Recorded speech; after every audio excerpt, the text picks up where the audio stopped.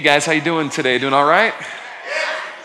Good to see you. Listen, it's kind of nuts. You know, we had the Rock, our children's ministry, in here today. They went out in this like big party limo thing. You ever see these things? And we got to keep telling them, do not give us the fully stocked bar for our kids when we go out. But they never cease to. Their year is winding down. School years are winding down. Guys, we are coming to the end of something that we've been doing since September here at FOF. What we've been doing this entire year is going through something that we call Jesus Bible, right? Now, what is Jesus Bible? Jesus Bible is what we call the Old Testament. But remember, it wasn't old to him. To him, that was the Bible, that was the scriptures. And for him, it was living, it was breathing, it was active, it was relevant, it made sense, it was a source of hope. And what we're going to be doing today is we're going to be looking at something that comes near the end of it. Now, when I say the end of it, I don't mean if you're going through the books in some kind of order as they're laid out. What I mean is chronologically. If you were to go through the Old Testament or Jesus Bible chronologically, you start coming to these prophets near the end. Near the end at this time of exile that we've been talking about, and they are totally paving the way for what is to come when Jesus comes on the scene. Now, today we're going to look at one chapter in particular, and it is, I really can't overstate this. It is so central and so pertinent and just so big to paving the way that there is like no way I am going to do this justice in the next several minutes together. And it's weird. It's weird, it's strange, it's convoluted, it's just like, what, when you read it? People in Jesus' day, they kind of read it and went, what? What do I do with this? How do I make sense of this? But the universal theme on this is that they all kind of had this sense that what it was talking about was something that they were experiencing in their day, even if they couldn't make the puzzle pieces fit together. And so what I'm going to do is I'm going to bring you into that quagmire here today. I'm going to bring you in it and hopefully get you lost a little bit in it and help you make sense of it, but see why it's important, because this is what it did for them. For them, it was all about hope.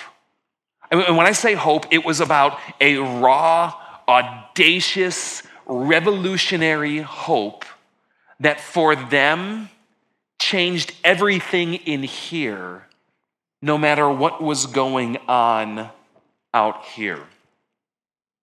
And what this chapter is, what this lightning rod is it is Daniel chapter 9. And I'd actually like to invite you to turn to it here today. There's copies of Jesus' Bible under the chairs in front of you. If you don't know where Daniel is, just table of contents, the sucker. Daniel chapter 9. And let's kind of get lost in here and make sense of this. Now, while you're flipping, I'm going to do a little bit of grid work here to begin with to get us kicked off. We've been talking about this date for the last couple of weeks, okay? 538 BC. Now, let's matrix this to Daniel chapter 9. Here's what it says. In the first year of Darius, son of Xerxes, a Mede by descent, who was made ruler over the Babylonian kingdom. So Daniel kind of dates this for us. He says, when am I saying this? When is this happening? When am I writing this? In the first year of Darius. Darius, the son of Xerxes. Darius, the king of the Persian Empire. Guess what the date of the first year of Darius is?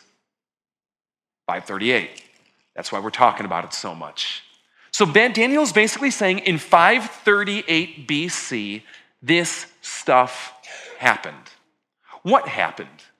Well, what's happening in Daniel's world that Daniel 9 is going to matrix with is basically this. A new world power comes on the scene.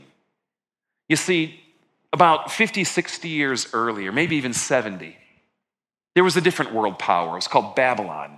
It was led by a king named Nebuchadnezzar. And what Babylon did to Israel changed everything. In 587 BC, Nebuchadnezzar comes in, he takes control of the region, he lays siege to Jerusalem. It's like the last holdout city of the entire kingdom of Israel. He lays siege to the city. He tears down its walls. The army scatters. The king scatters. He catches the king. He puts out his eyes. He puts him into slavery. He burns down the temple. And he sends the people into exile. It's like human trafficking, 6th century BC. And for Israel, I cannot overstate this. It changed everything. Because everything they put their hope in, everything that was assigned for them of God's presence, God's goodness, God's faithfulness, Jerusalem and the temple and the king and the land, all of it is just cut out at the knees. It's taken away, and they're found in this place of suffering and confusion and defeat and despair because their faith got rocked to the core. And Daniel got dragged off into this. Daniel actually got dragged off into this when he was a young kid. See, Nebuchadnezzar started doing his work in Israel before the final victory in 587 BC, because if you're going to lay siege to a city old school, you do it over many years. Daniel actually gets exiled before that. At about 605 BC, Daniel's taken as a young kid and he's dragged off. Now, why the dates? They're going to get important in a minute, because now it's 538. 605 minus 538, what are we landing at around there? Do the math? Yeah, right? I didn't come to do math. I graduated. We're talking about 70 years, a little shy, right? A little shy of 70 years that Daniel has been living as an exile in Babylon. Went there as a young kid and now he's an old man. He's an old man and it's 538. And this is what he writes. He says, so in the first year of his reign, I, Daniel, understood from the scriptures, according to the word of God, given to Jeremiah the prophet. First, just ain't it cool that like Old Testament people were reading like other Old Testament people? It's like he was reading the Bible too. Daniel is actually there. He's reading this other prophet, Jeremiah, a prophet who prophesied around 605 BC at the start of this all. And he's sitting there and he's reading Jeremiah and he comes across this passage that says that the desolation of Jerusalem, what does that equate to? The exile. That the exile would last 70 years. Daniel's taken in 605 BC. It's now 538 BC. How many years has it been? Just about 70 years. And here's Daniel, and he's looking at the world events unfold around him. He's looking at the way the tides are changing. Babylon isn't in control anymore. Our enemy's been cast down. Persia's in control now, and the enemy of our enemy is our friend. Persia's in control now, and they said we can go back. They said we can go back to the land. They said we could rebuild the temple. And then he comes and he reads Jeremiah, and Jeremiah says, 70 years. Oh my gosh, right? Are you with this?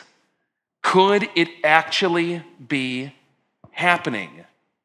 What do you do when you've given up hope and then all the signs before you start pointing another way? When you've given up hope and then the world changes, your life changes, the world around you shifts and you go, wait a minute, something's different now.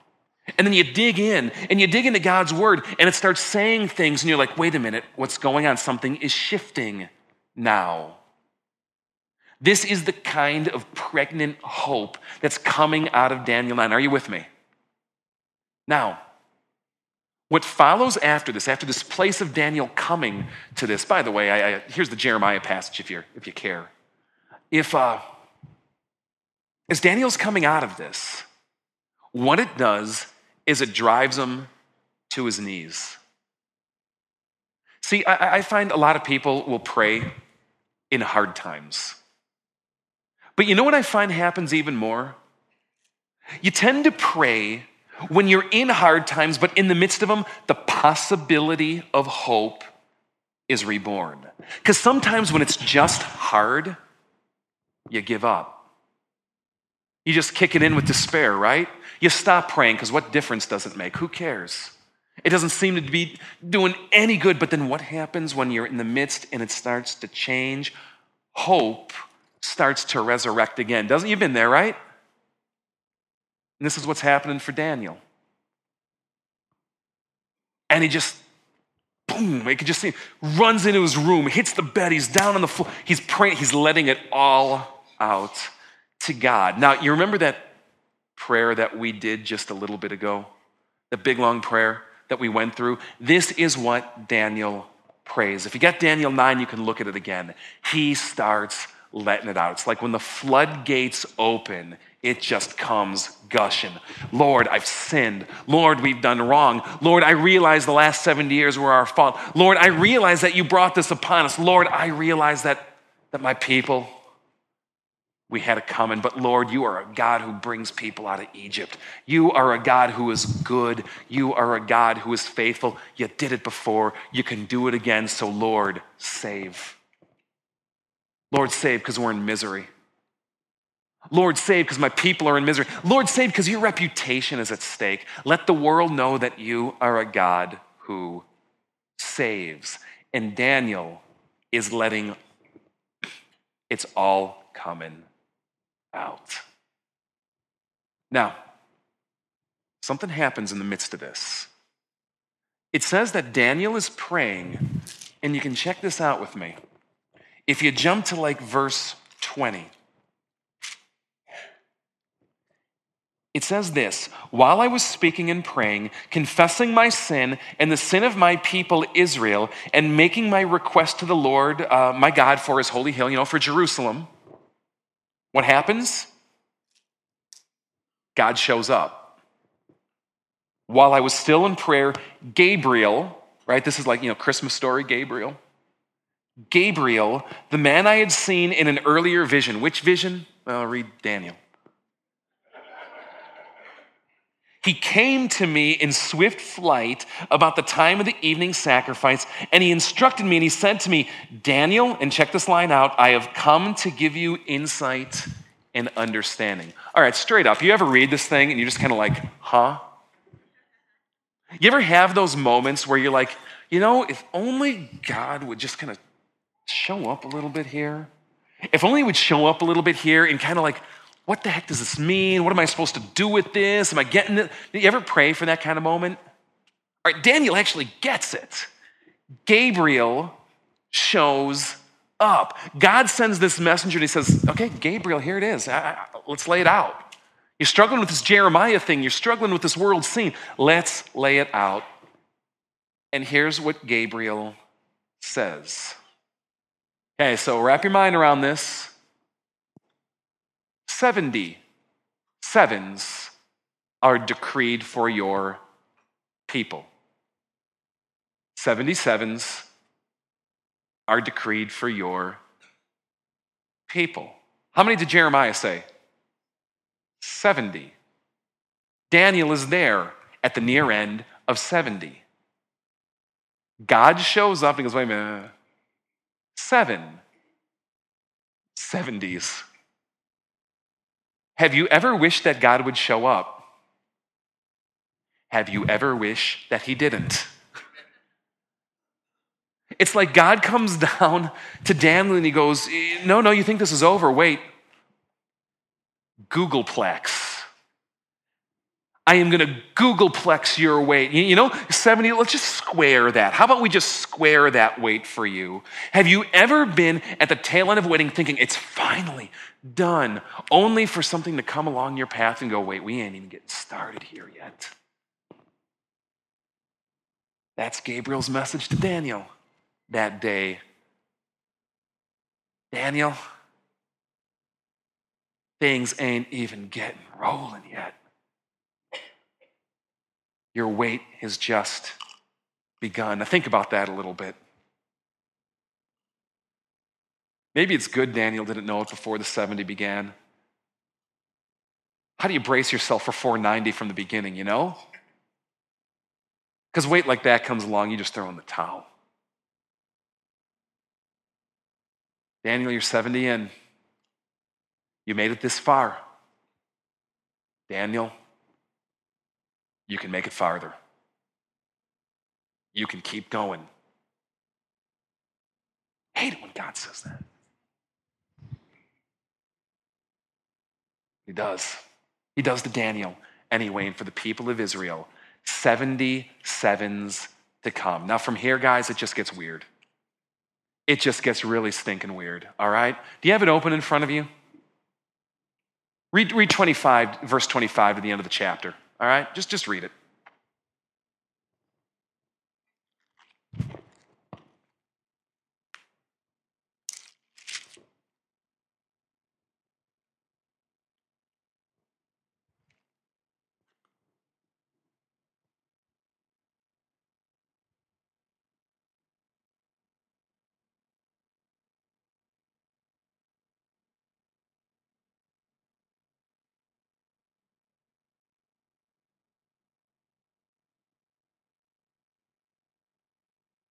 Are you there? You got it?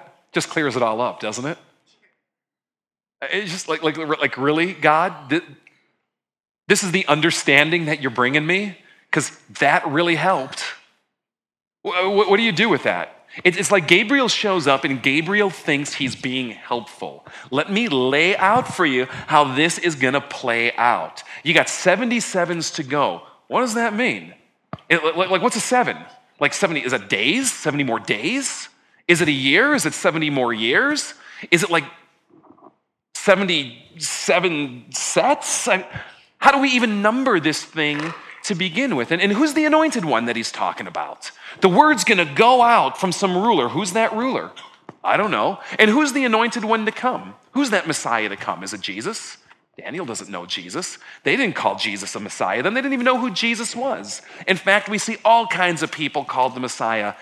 Gabriel, what's going on? Now, there are more theories and interpretations to how to make sense of what Gabriel is unpacking than I can go through here today.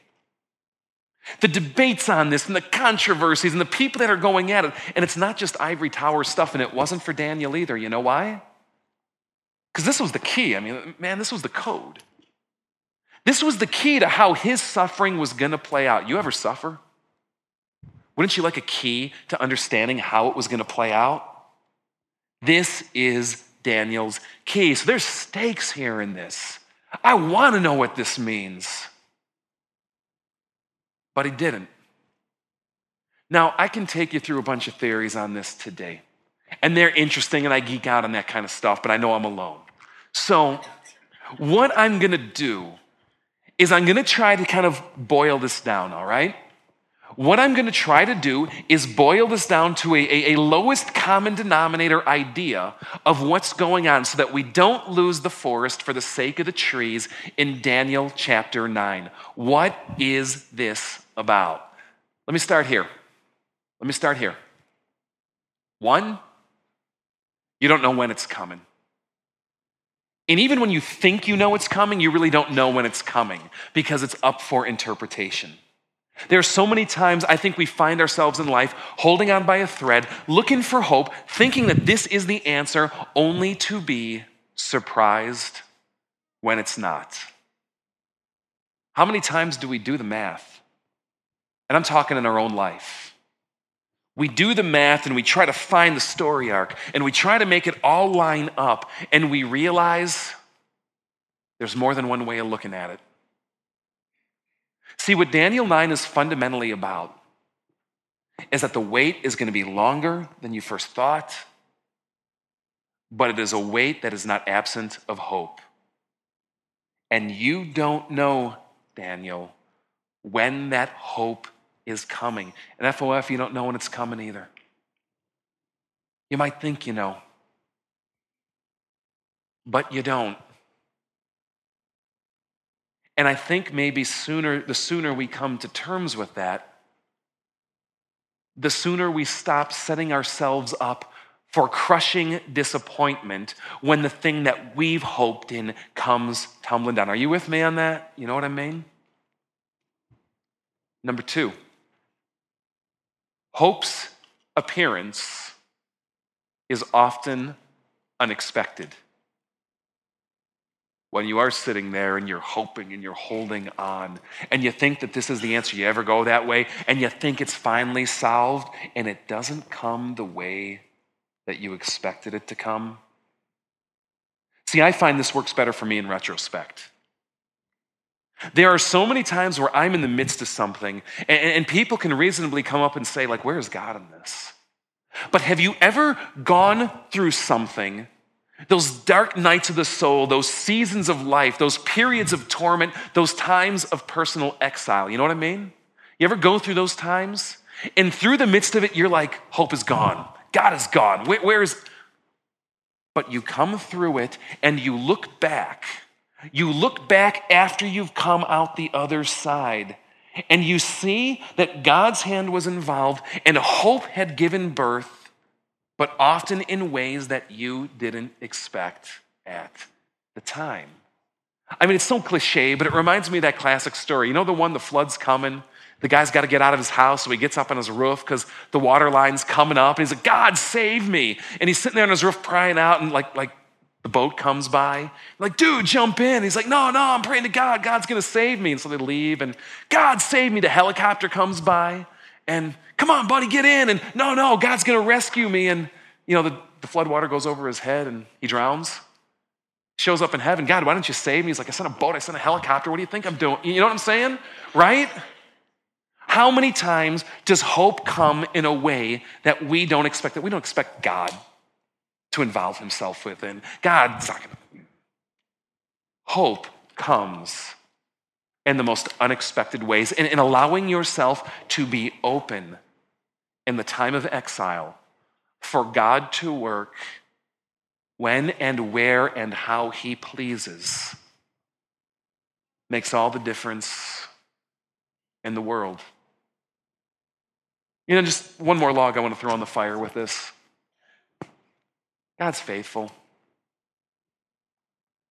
You don't pray that kind of prayer that Daniel prayed if you don't think that. You don't pray at all if you don't think that. But what's coming out from Gabriel here is, Daniel, it's not going to play out like you thought. But God is faithful. You can trust him. When he says he's going to do something, he's actually going to do it. You can take him at his word. Doesn't mean you always understand it right. It doesn't mean it's always on your timing. It doesn't mean it's your way, but God is going to do it. I mean, let's face it, what's his prayer? God, you sent us into exile because you said you were going to do it. You were faithful and you brought upon us what you threatened. Period. That blows, but you know what it shows? God is faithful. Which means that God, when you give us a promise, a hope, you're going to be faithful there too. And that right there, guys, I mean, that's the linchpin. That is the difference in your life between hope and despair.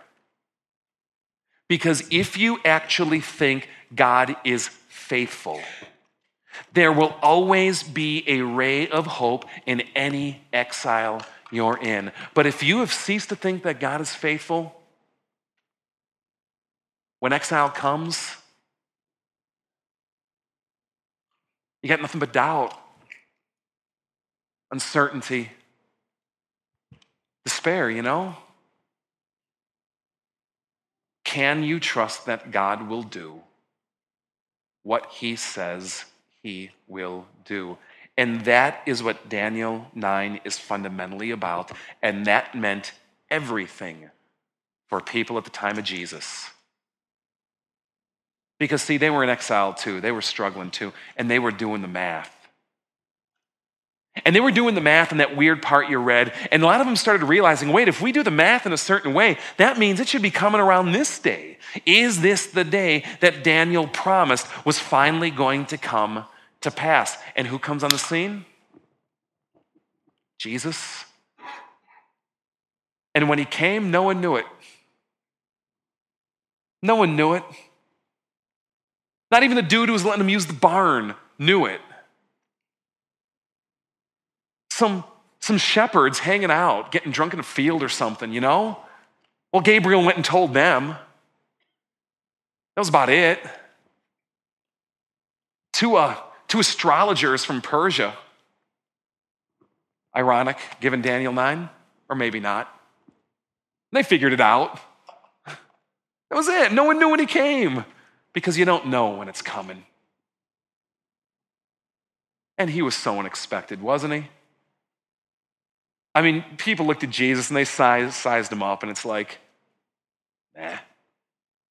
He didn't fit the mold. This isn't how God's going to deliver us. This isn't how God's going to bring us out of exile. This isn't what a Messiah is supposed to look like. This isn't the picture of God's rescue and revolution. It didn't fit their mold. Jesus came and it was unexpected. And you know what was cool? Jesus was faithful. He was faithful to his mission. He was faithful to his Father's will. He was faithful to God. He was faithful to the point of death, even death on a cross, and that meant freedom, deliverance, rescue, the end of exile, hope, realized again. Guys, my encouragement to you out of Daniel 9 is to not lose sight of what God is up to. To not lose sight out of the strange, unexpected times and ways he brings his hope. And to not lose sight of Jesus, who is the lightning rod and linchpin of it all. Because it's there that hope is born. And it's there that rescue is found. It's there that God is faithful. It's there that God says, look at this. Look at this. You can take me at my word. And that meant everything for the people in Jesus' day. We're gonna commune today. It's a hope fest, you know? It's a hope meal. Jesus gives him this meal and he says, come and don't forget. Don't forget the hope you have in me. He takes this bread and he breaks it and he gives it to his disciples who are gathered with him. And he says, take and eat. Eat this. It's my body. Because God is faithful. So I'm giving this for you. And he takes a cup and he gives it to them. He says, drink this, all of you. This is my blood.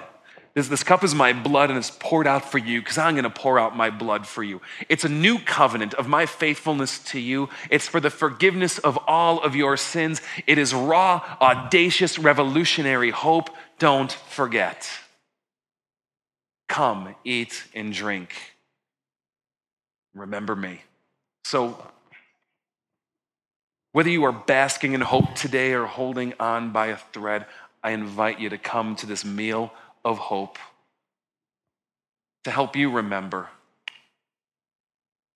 the hope he's promised you. Guys, would you rise?